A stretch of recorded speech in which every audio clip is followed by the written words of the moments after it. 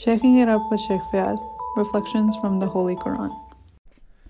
أعوذ بالله من الشيطان الرجيم بسم الله الرحمن الرحيم وبه نستعين والصلاة والسلام على سيدنا ونبينا محمد وعلى أهل بيته الطيبين الطاهرين. Verses 6 through 8 of Surah al-Duha, chapter 93 of the Holy Quran, allow for us to enter into a new phase in terms of the insights that we gain from this blessed chapter of the Holy Quran. In it, Allah subhanahu wa ta'ala states, Bismillah ar-Rahman ar-Rahim, Alam yajidka yatiman fa'awa, wa wajadaka dhalan fahada, wa wajadaka a'ilan fa'aghna. Allah subhanahu wa ta'ala, during the course of these verses, speaks to the Prophet sallallahu alaihi wasallam, reminding him of unique blessings that he received during the course of his life, and the fact that, again, God has never forsaken him. Because when we go back toward the context of the revelation of this verse, as I have spoken about on previous episodes, it was due to the fact that revelation was postponed to the Messenger sallallahu alaihi wasallam by the wisdom of God, and perhaps due to the failure of his community to fulfill their responsibilities, which is why some of our ahadith tell us that that's the reason why God did not give revelation, not because he was upset with the Prophet, but because he was upset with the larger community of those early Muslims. When you go ahead and take a look at these verses, God speaks to the blessing that he gave to the Prophet during the course of his early life. Alam yajidka yatiman fa'awa. Did we not find you an orphan and give you shelter? Wa wajadaka dhalan fahada. And did we not see you unknown to people, and we guided people to you? The name of the Prophet ﷺ was not known to individuals. They didn't know his unique station and his unique status, that today, millions of people, our prayers are not concluded nor accepted unless we send salutations upon Muhammad and his family, peace and blessings be upon them. وَوَجَدَكَ آعِلًا فَأَغْنَى. And did we not find you in need, and we made you free? The Prophet ﷺ went through financial hardship during the course of his life, and by the blessing of the wealth of Khadija, his most beloved wife, ﷺ, he was able to reach that status and be able to propagate the message without those sorts of challenges and distractions when it comes to one's financial health.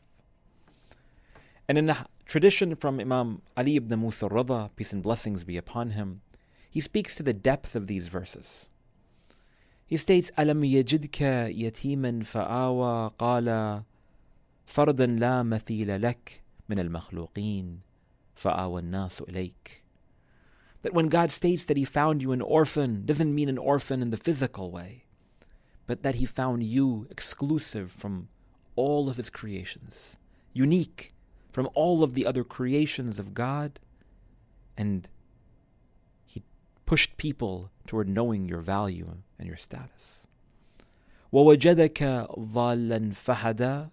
The Imam alayhi salam, he states, أي ضَالًّا في قوم لا يعرفون فضلك فهداهم إليك. That, O Messenger Muhammad, peace and blessings be upon you, that when we say dhal, it's often translated as someone who's misguided. He states, no. It's the fact that you were unknown to people. People did not know your merit and did not know your station. So God guided people to knowing who you truly are. A messenger, a prophet, Nabiul Mukhtar, a chosen one from amongst all of the other lights in the world before this one. وَوَجَدَكَ آئِلًا فَأَغْنَى. To which the Imam alayhi salam, he states, تَأُولُ أَقْوَامًا بِالْعِلْمِ فَأَغْنَاهُمُ اللَّهُ بِكَ.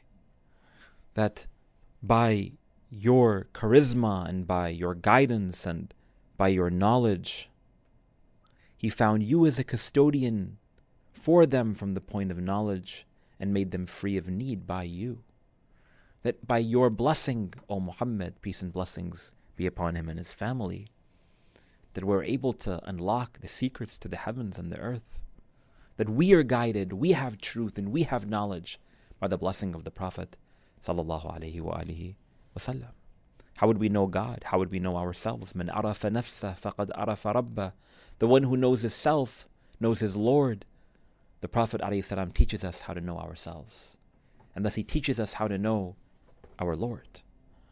So much of what the Prophet ﷺ dedicates himself toward during the course of the 23 years of propagating the message is to just offering us this sense of self-realization and guidance. And through that and through recognition of our need of God and of guidance from the Quran and of revelation, we're able to attain to highest of heights. And then God continues in verses number 9 and 10, فَأَمَّا الْيَتِيمَ فَلَا تَقْهَرْ وَأَمَّا السَّائِلَ فَلَا تَنْهَرْ.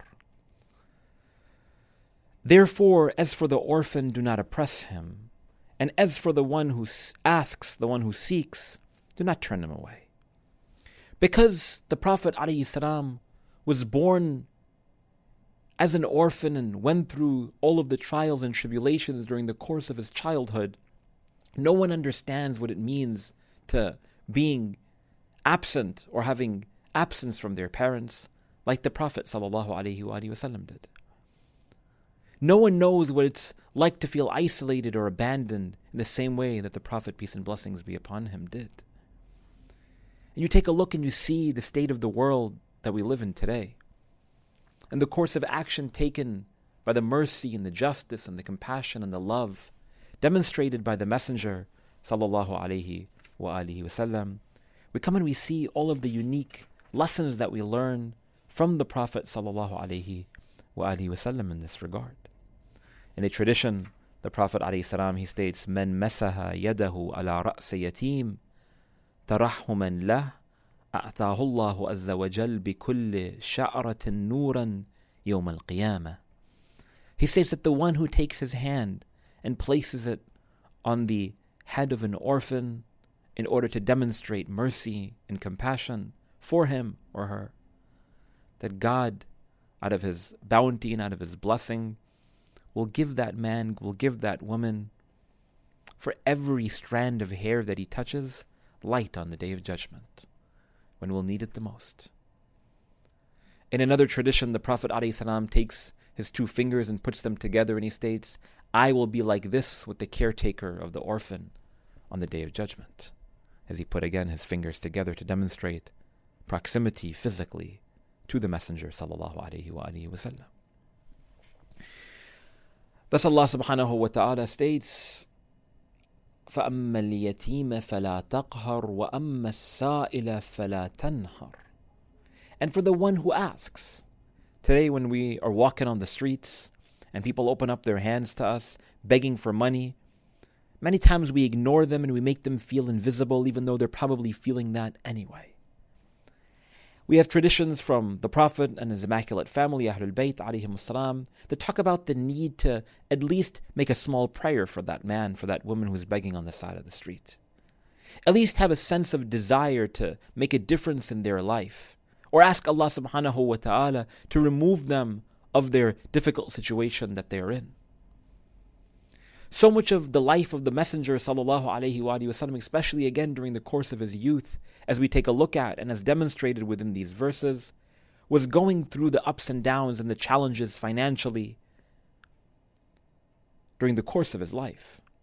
But by certain mechanisms that Allah subhanahu wa ta'ala employed, we come and we see that the way that the Prophet ﷺ would dedicate himself to the widows, dedicate himself to the orphans, dedicate himself toward the isolated and the marginalized within his community, we need to be a people who walk in those footsteps. When you take a look at the early stage of the prophetic mission, during those early days in Mecca, the first people to become Muslims and submit toward the religion of the Prophet ﷺ were people who were poor, there were women, and there were slaves. The three most isolated and marginalized groups were the poor, the economically impoverished, women, due to the society that they were living in. We see the same sort of manifestations of that today. And thirdly, slaves. Why were they the first individuals to come towards submitting to the religion of Islam by stating, "Ashhadu an la ilaha illallah, wahdahu la sharika lah, وَأَشْهَدُ أَنَّ مُحَمَّدًا عَبْدُهُ وَرَسُولُهُ, it's because they saw a sense of truth with the Messenger sallallahu alaihi wasallam. Usually a politician, an individual who is vying for power or vying for some sense of financial well-being for his or herself, they don't actually go into the trenches and support the most marginalized and isolated within their communities. They do for photo ops. They do to post it on their social media pages or on their websites. But in reality, these individuals, they saw real care from the Prophet ﷺ. And if we are a people who are striving to mirror our lives and emulate the life of the greatest of God's creations, Rasulullah Muhammad ﷺ, then we need to go back and check ourselves and see if we're doing the same for the most isolated and marginalized within our communities. We ask Allah subhanahu wa ta'ala for tawfiq to do just that. Walhamdulillah Rabbil Alameen. Wa sallallahu ala Muhammadin wa alihi at-tahirin. Follow Sheikh Fayaz on Twitter and Instagram @FayazJaffer and look out for him on Facebook.